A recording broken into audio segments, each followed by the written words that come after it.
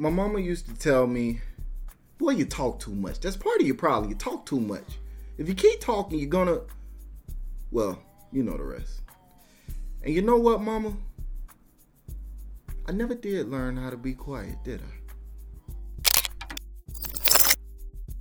Lessons from the screen. So today we're going to be talking about Joe Biden's first day in office because he was busy. He got it. We're also going to be talking about the response of the Republicans and the Trumplicans or the trumpets. So whatever you call those people, the Cheeto lovers, the cheese fingers, whatever. We're going to be talking about their response.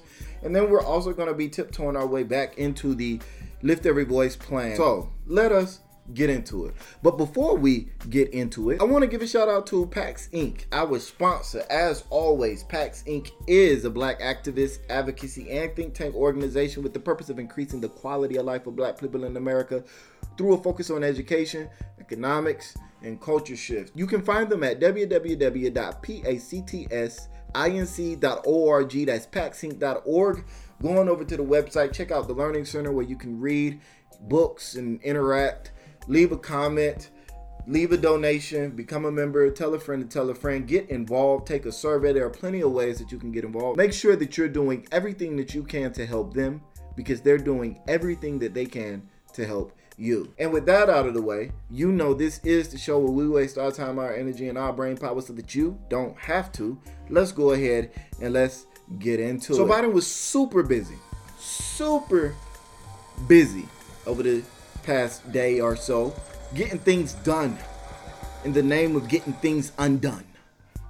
He signed roughly 30 executive orders. Roughly 30. I believe the exact number was about 27 in total executive orders that he signed. And they covered everything from tighter COVID regulations, mandatory masks for travel, vaccine rollout plans. Who knew? They didn't have a plan for rolling out the vaccine at all. Go figure, right? Go figure. Vaccine rolling out, talked about the United States remaining with the WHO, the World Health Organization, and as we all know, Trump had talked about pulling America out of the World Health Organization because we know that Trump is very good at pulling out. One other thing that Trump pulled out of that Biden is putting us back into is the Paris Climate Agreement. The Paris Climate Agreement, as you recall, was an agreement from 170 plus nations all over the world to lower carbon emissions in an effort to control global warming so that we don't all die painfully. Yep, he put us back in that. Of which, putting us back in the Paris Climate Agreement seemed to really piss off a lot of Republicans. Ted Cruz, for one, Idiot Cruz, as I like to call him, Punk Cruz, because Donald Trump thoroughly punked him during the 2016 presidential election race where he talked about his mama, his wife, his daddy. He talked about that man so bad. Like, if we was in the streets, you would have had to see about me. But they not in the streets. So apparently it's okay for Donald Trump to talk about this man and his entire family and everything he stands for, and then for him to turn around and pull his pants down and for Ted Cruz to promptly shove his mouth open, hung out face right into Trump's rear end, because that's where it was for the next 4 years. And you know what? It's still kind of there now. I wonder if when Ted Cruz talks, can the people he's talking to smell what Donald Trump ate last night? That's a good question. Ted Cruz, who is the idiot that he is, said that by putting us back into the Paris Climate Agreement, Joe Biden is showing that he cares more about the citizens of Paris than the citizens of America. I'm not even going to get into how stupid that is, but you know what, Ted Cruz? You've earned it. There you go. 2 hands for you. Clap them up, ladies and gentlemen. Republicans are also losing their shit. Losing their sugar, honey, ice, and the tea. Because much of what Biden has done and will continue to do is along the lines of erasing the Trump legacy. Mind you, they had no problems with Trump erasing 8 years of Obama. But under the guise of unity and bringing the country together and union and all of that other stuff, they're saying he shouldn't have did it. He shouldn't be doing it and he should stop doing it. And again, I say they were using these same terms of bringing the country together and all of this other stuff while they were undoing everything that Obama did. But it's funny. Nobody seems to care about the underdog until they themselves are the underdog. I think that's one of the reasons why Americans love underdog stories, is because many Americans see themselves as the underdog. That's why we also love stories where the victim comes out on top, because we see ourselves as the victim. And it is an interesting day when a man who inherited success and did everything in his life to destroy his inheritance gets seen as the victim. But that's the world we live in, ladies and gentlemen. That is what we are dealing with in this day and age, and there is just nothing else to say about that. But apparently Mitch McConnell had a lot to say about a lot of things. Mitch McConnell took to the Senate floor to cry for more than a few minutes about why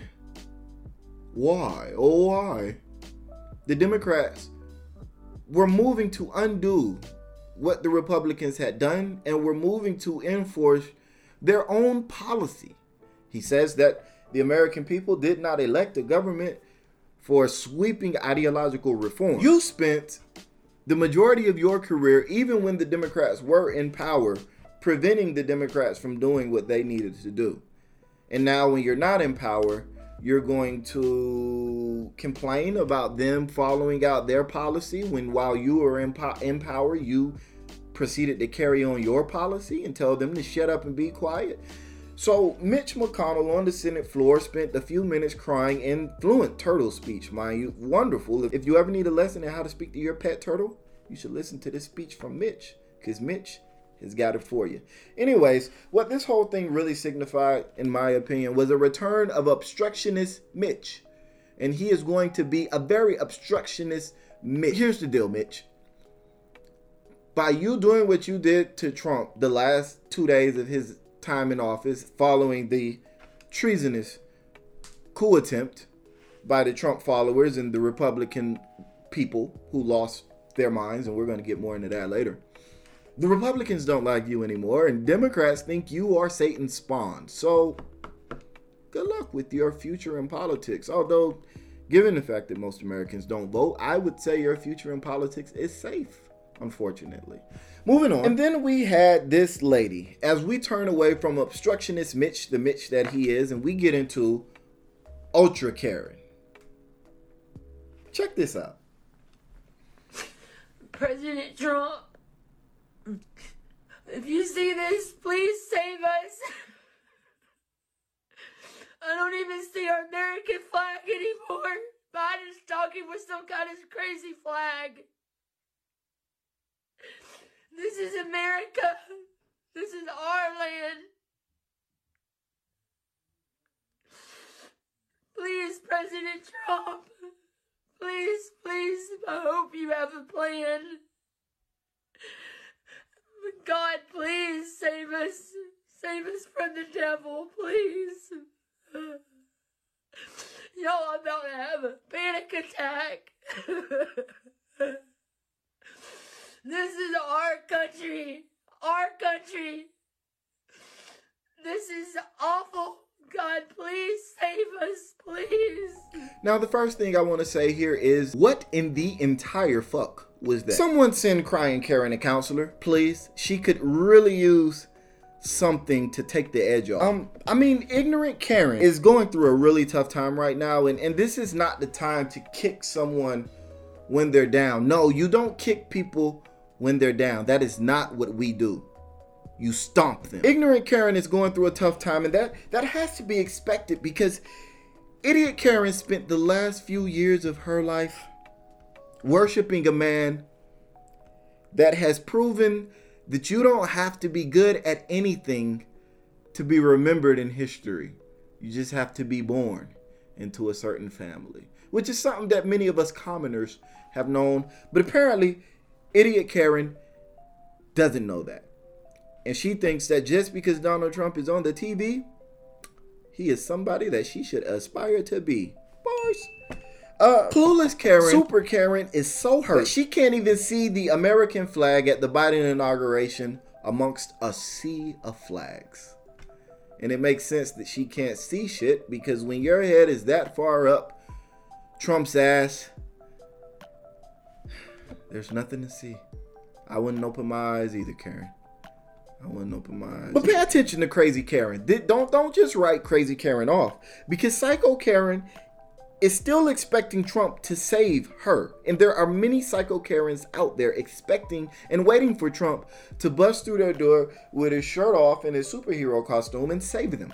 And these people are dangerous. Karen is more than just a threat to herself. She is also a threat to everyone around her. This is her land. It's not Biden. I am a black man, so I know it ain't my land. But in any case, anyway, we're going to get back into the Biden-Harris plan for Black America. Lift every voice for what? The very first thing we're going to get into is the section entitled Expand Access to High Quality Education and Tackle Racial Inequality in Our Education. So here Biden promises to outline plans to remove education based on zip codes, parents, income, race, or disability. And he states that he wants to build an education system that helps every student get some education beyond high school with investments made in them at birth. The very first thing that he says is that he's going to provide high quality, universal pre-kindergarten for all 3 and 4-year-olds.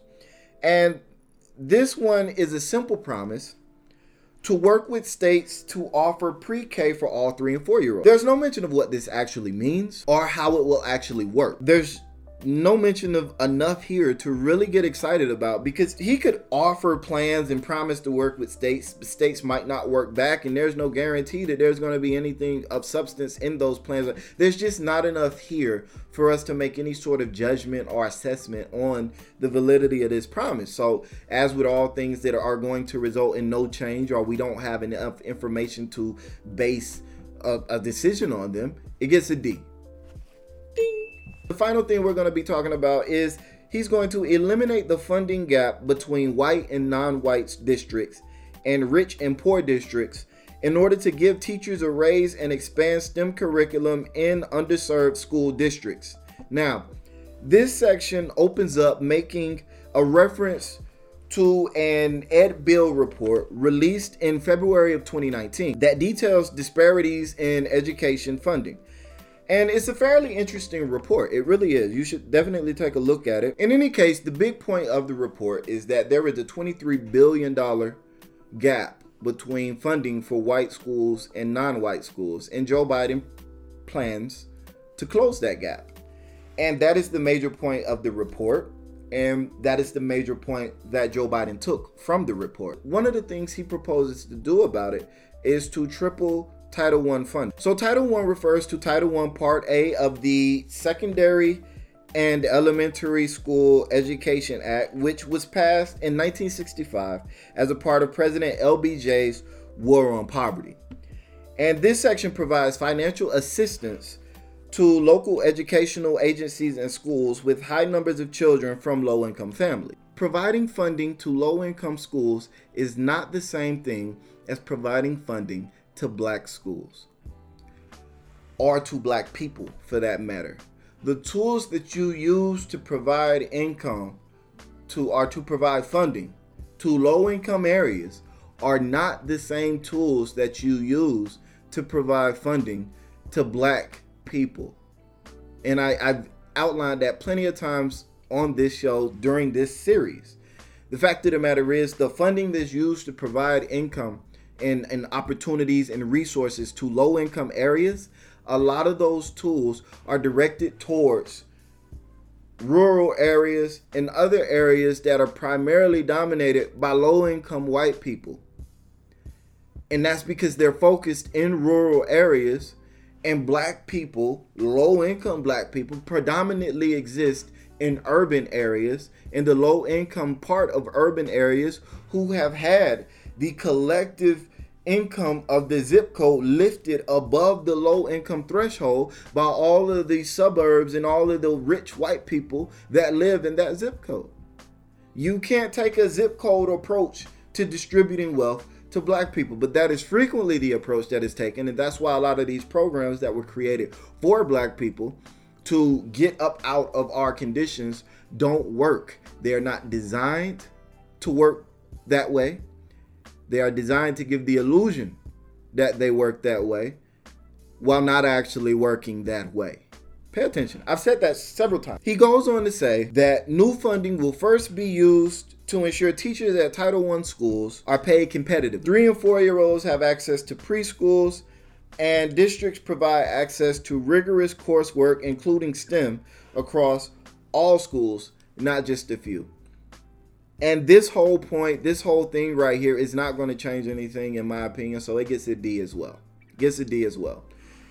Next time we talk, we are going to be going over, I'm going to read it, improve teacher diversity, reinstating the Obama-Biden administration's actions to diversify schools, and we're going to be going over the section entitled, ensure that African-American students are not inappropriately identified as having disabilities, while also ensuring that African-American students with disabilities have the support to succeed.